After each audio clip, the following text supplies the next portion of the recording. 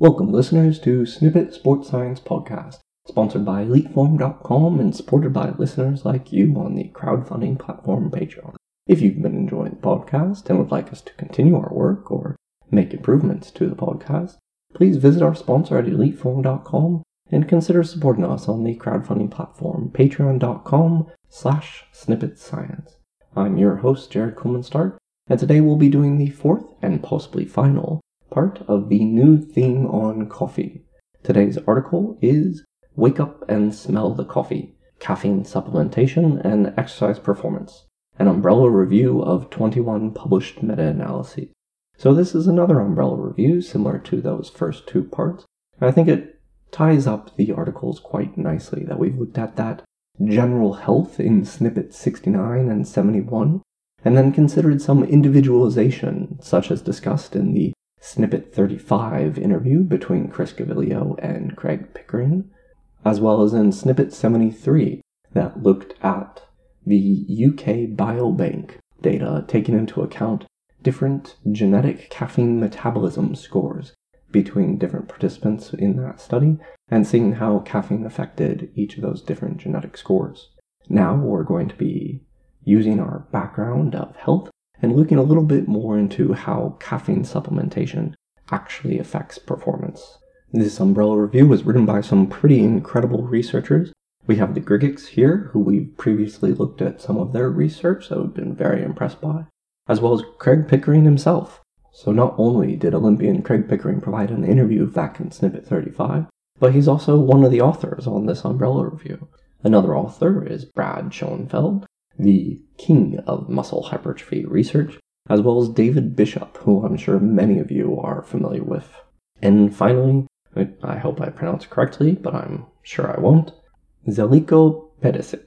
Now, what these researchers have done is they've taken 11 reviews, a total of 21 meta-analyses, and they've included them into an umbrella review. What they found was that caffeine was ergogenic for aerobic endurance, muscle strength, muscle endurance, power, jumping performance, and exercise speed. The magnitude of the effect of caffeine is generally greater for aerobic as compared to anaerobic exercise. Not all analyses provided a definite direction for the effect of caffeine when considering the 95% prediction interval. Using the grading of recommendations assessment, development, and evaluation criteria, the quality of evidence was generally categorized as moderate, with some low to very low quality of evidence. Most individual studies included in the published analysis were conducted among young men, and so, as much of the research that we've previously seen, this highlights the demographic and possibly discriminatory issue that much of exercise science has in not including women in the research, as well as not having a full range of ages.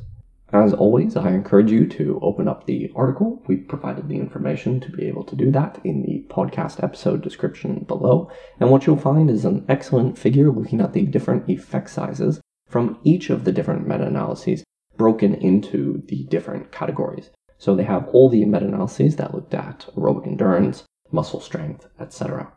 I've personally gone through this and just tried to pull out sort of a rounded off effect size for each of the different variables that they've looked at.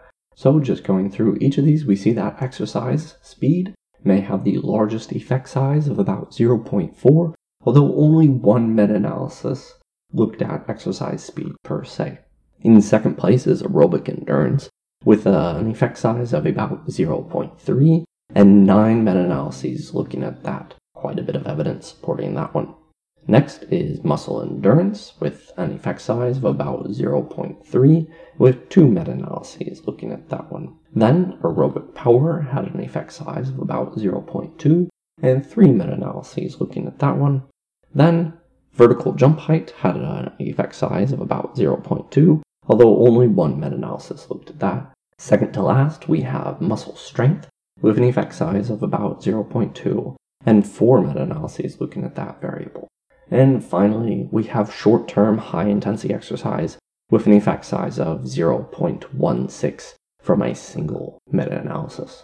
So I've done my best to go through the figures and tables and pull out some estimated overall effects for you, and it appears that the And it appears that the exercise performance that caffeine supplementation is possibly most effective for is exercise speed, with an effect size of about 0.4, although there's only one meta-analysis that looked at that outcome measure. And so when we consider what is the most evidence performance that caffeine supplementation improves, it's actually aerobic endurance, with an effect size of about 0.3 and 9 meta-analyses backing that up. Then, at a similar level of effect, muscle endurance, with an effect size of 0.3, but only 2 meta-analyses. In the next bracket of effectiveness, we have anaerobic power, vertical jump height, and muscle strength, with effect sizes of about 0.2 each, although they range from having only one meta-analysis supporting the effect size for vertical jump height up to 4 meta-analyses supporting the effect size for muscle strength. And finally, the exercise performance that caffeine supplementation is least effective for could be short-term high-intensity exercise with an effect size of 0.16 from a single meta-analysis. Now that we've considered the main findings of the umbrella review, what effect does caffeine supplementation have on different exercise performances? We come to the question, what is the optimal dose of caffeine? What this umbrella review finds is that while the included meta-analyses report that caffeine ingestion may be ergogenic across a broad range of exercise activities, the optimal dose of caffeine remains elusive. If we observe the dosage used in the primary studies across all of the included meta-analyses, it is clear that most of the studies use a single dose of caffeine, most commonly 6 milligrams per kilogram. For a large 100 kilogram male, this would be about 600 milligrams of caffeine, or more than 6 coffees. One study by Warren and colleagues examined the dose-response effects between the amount of caffeine ingested and its ergogenic effect on muscular endurance. This analysis found that for an increase in caffeine dose by 1 milligram per kilogram, the relative effect size for muscular endurance increased by 0.10. So we go back and we review the overall effect size found for muscular endurance. We see that that was rounded to about an effect size of 0.3, with 2 meta-analyses supporting that number. So being able to increase that effect size by 0.1 for only 1 milligram per kilogram more caffeine is quite an impressive effect, and it might mean that more is more. The more caffeine that you supplement, the better effect sizes you'll see. However, these results should be interpreted with caution, given that the dosage explained only 16% of the between-study variance. To explore the optimal doses of caffeine for exercise performance, future dose-response studies are needed. The optimal doses may differ based on the source of caffeine, exercise test, muscle action type, and between individuals, which needs to be taken into account when prescribing caffeine supplementation. Now we come to the question, is coffee a good way to consume caffeine? While the results of this umbrella review suggest that caffeine is ergogenic in the majority of exercise situations, it is important to keep in mind that the majority of studies use caffeine anhydrous, highly concentrated caffeine powder, as the caffeine source, with a smaller group of studies utilizing caffeine-containing supplements such as energy drinks, bars, and gels. Coffee, the most widely used method of caffeine ingestion globally, is relatively underexplored as a pre-exercise performance enhancer. A study by Hodgson and colleagues reported that caffeine anhydrous in coffee, standardized to deliver a caffeine dose of 5 milligrams per kilogram, were similarly effective in enhancing aerobic endurance performance. Similar results have been reported for resistance and sprint exercise. As a result, coffee is likely an effective ergogenic aid.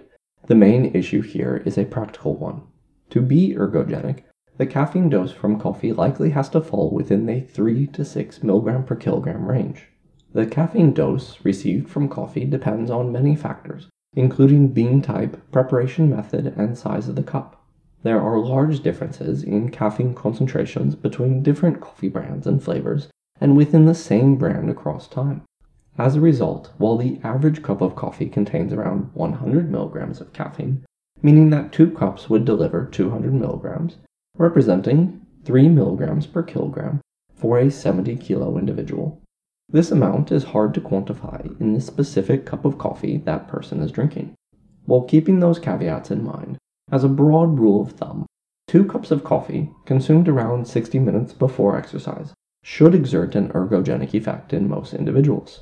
The researchers then go on to make some suggestions for future research, including the effects of caffeine habituation, optimal timing of caffeine ingestion, effects of different sources of caffeine, the effects of caffeine among trained versus untrained individuals, and the chronic effects of caffeine on exercise adaptations.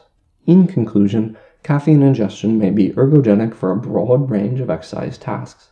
The performance-enhancing effects of caffeine on A. Muscle endurance, B. Muscle strength, C. Anaerobic power, and D. Aerobic endurance were supported by moderate to high quality reviews and moderate quality of evidence. For other outcomes, even though the reviews were of moderate quality, the evidence was of very low or low quality. The magnitude of the effect of caffeine is generally greater for aerobic as compared to anaerobic exercise. As previously discussed from Snippet 69 and 71, we know that meta-analyses often have a very narrow scope. They only focus on one test of performance.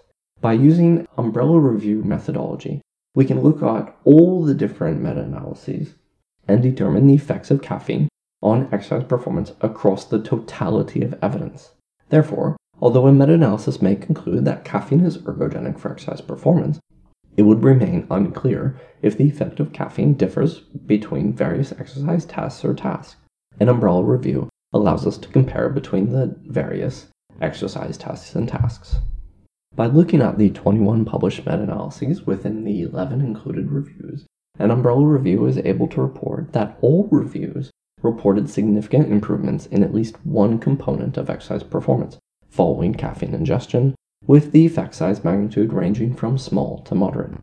The effect sizes for meta-analyses that focused on aerobic tests of performance are generally higher than those that used anaerobic tests of performance. The meta-analytic findings apply mostly to men and young individuals, so we don't have that generalizability that we would like if there had been more female participants and if there had been a greater range of ages. Caffeine ingestion, as studied here, does not translate readily to coffee, the drink, but begs an obvious question. As a broad rule of thumb, 2 cups of coffee consumed around 60 minutes before exercise should exert an ergogenic effect in most individuals. Well, I think that's a great note to wrap up the coffee theme. We explored in Snippet 69 and 71 the effects of coffee on overall health, and we considered individualization of that coffee or caffeine dose in Snippet 73, as well as in Craig's interview with Chris in Snippet 35. And now, finally, in this episode, we have covered the effects of caffeine supplementation on exercise performance. If you enjoyed this coffee theme, please like, subscribe, and leave a comment below. And if you'd like us to continue working on Snippet Sports Science Podcast and produce higher quality episodes, please visit our sponsor at eliteform.com and consider supporting the podcast on the crowdfunding website patreon.com/snippetscience. Thank you.